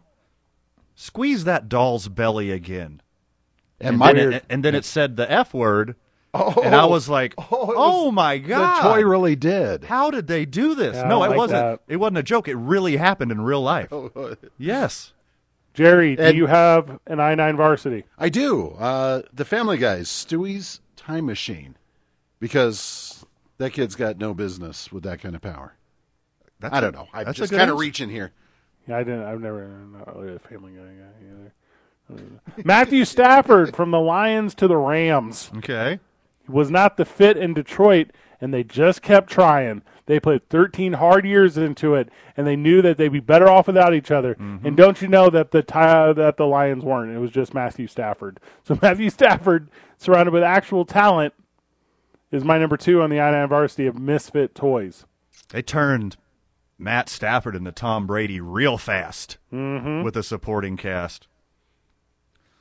Next on my I-9 varsity of misfit toys, not missed fit toys, but misfit toys, is Chucky. That dude is the epitome of a misfit. Ooh, yeah. Yeah. Okay. Like he's a toy, and he kills people. I don't think there could be any more of a misfit than that. You said he should not kill people. Yeah. Toys shouldn't be able to murder. Okay, pretty good. But then the lawn darts and the big wheels, that would kill people. That's collateral damage. That's they didn't actively hunt and murder. Thanks for that people. clarification. Yeah, now I understand. Yeah. Jerry, what do you got? Gaston. We're talking the Beauty and the Beast. Sure. And Gaston was framed. Just kind of a misfit. Okay. He was framed, though.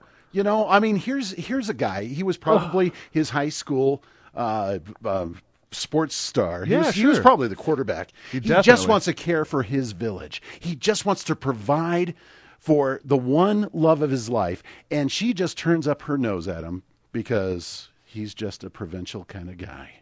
Okay, I get it. Okay. He's just a passionate dude. Yeah. That wanted to get his hands on the hot chick who reads too much. Can you tell my daughter loves Disney? I'm just... Same. Yeah. Not going to make my list is that one. Okay. Jerome Bettis was pretty good with the Rams. He's super good with the Steelers. Give me Jerome Bettis. Okay. All right. Not the one? No one didn't hit? That's fine. You're like, he was good before. That's fine. There's nothing wrong with that. You're like Marshawn Lynch. Next on my I-9 varsity of misfit toys, I'm going with Babyface from Toy Story. Okay. That's the little doll head with the mechanical spider legs. The erector set legs, yeah. Yeah, erector set legs. That dude's a misfit. It's more of a Frankenstein, I would say. Yeah. But had a heart of gold. Okay. That's what you say every time it's a Frankenstein situation. Frankenstein was super sweet. He had the best intentions. Marshall Faulk wasn't anything in Indianapolis with the Colts. He was then traded to the St. Louis Rams and created the greatest show on turf and became a Super Bowl champion. Take that, cast off. Okay. He was pretty good before, though. I don't know if he was a misfit the way you're reading this. I mean, he fit into St. Louis pretty good. What's up? Got me a Super Bowl as a fan. That's the thing. Got another one, Jerdog? I do.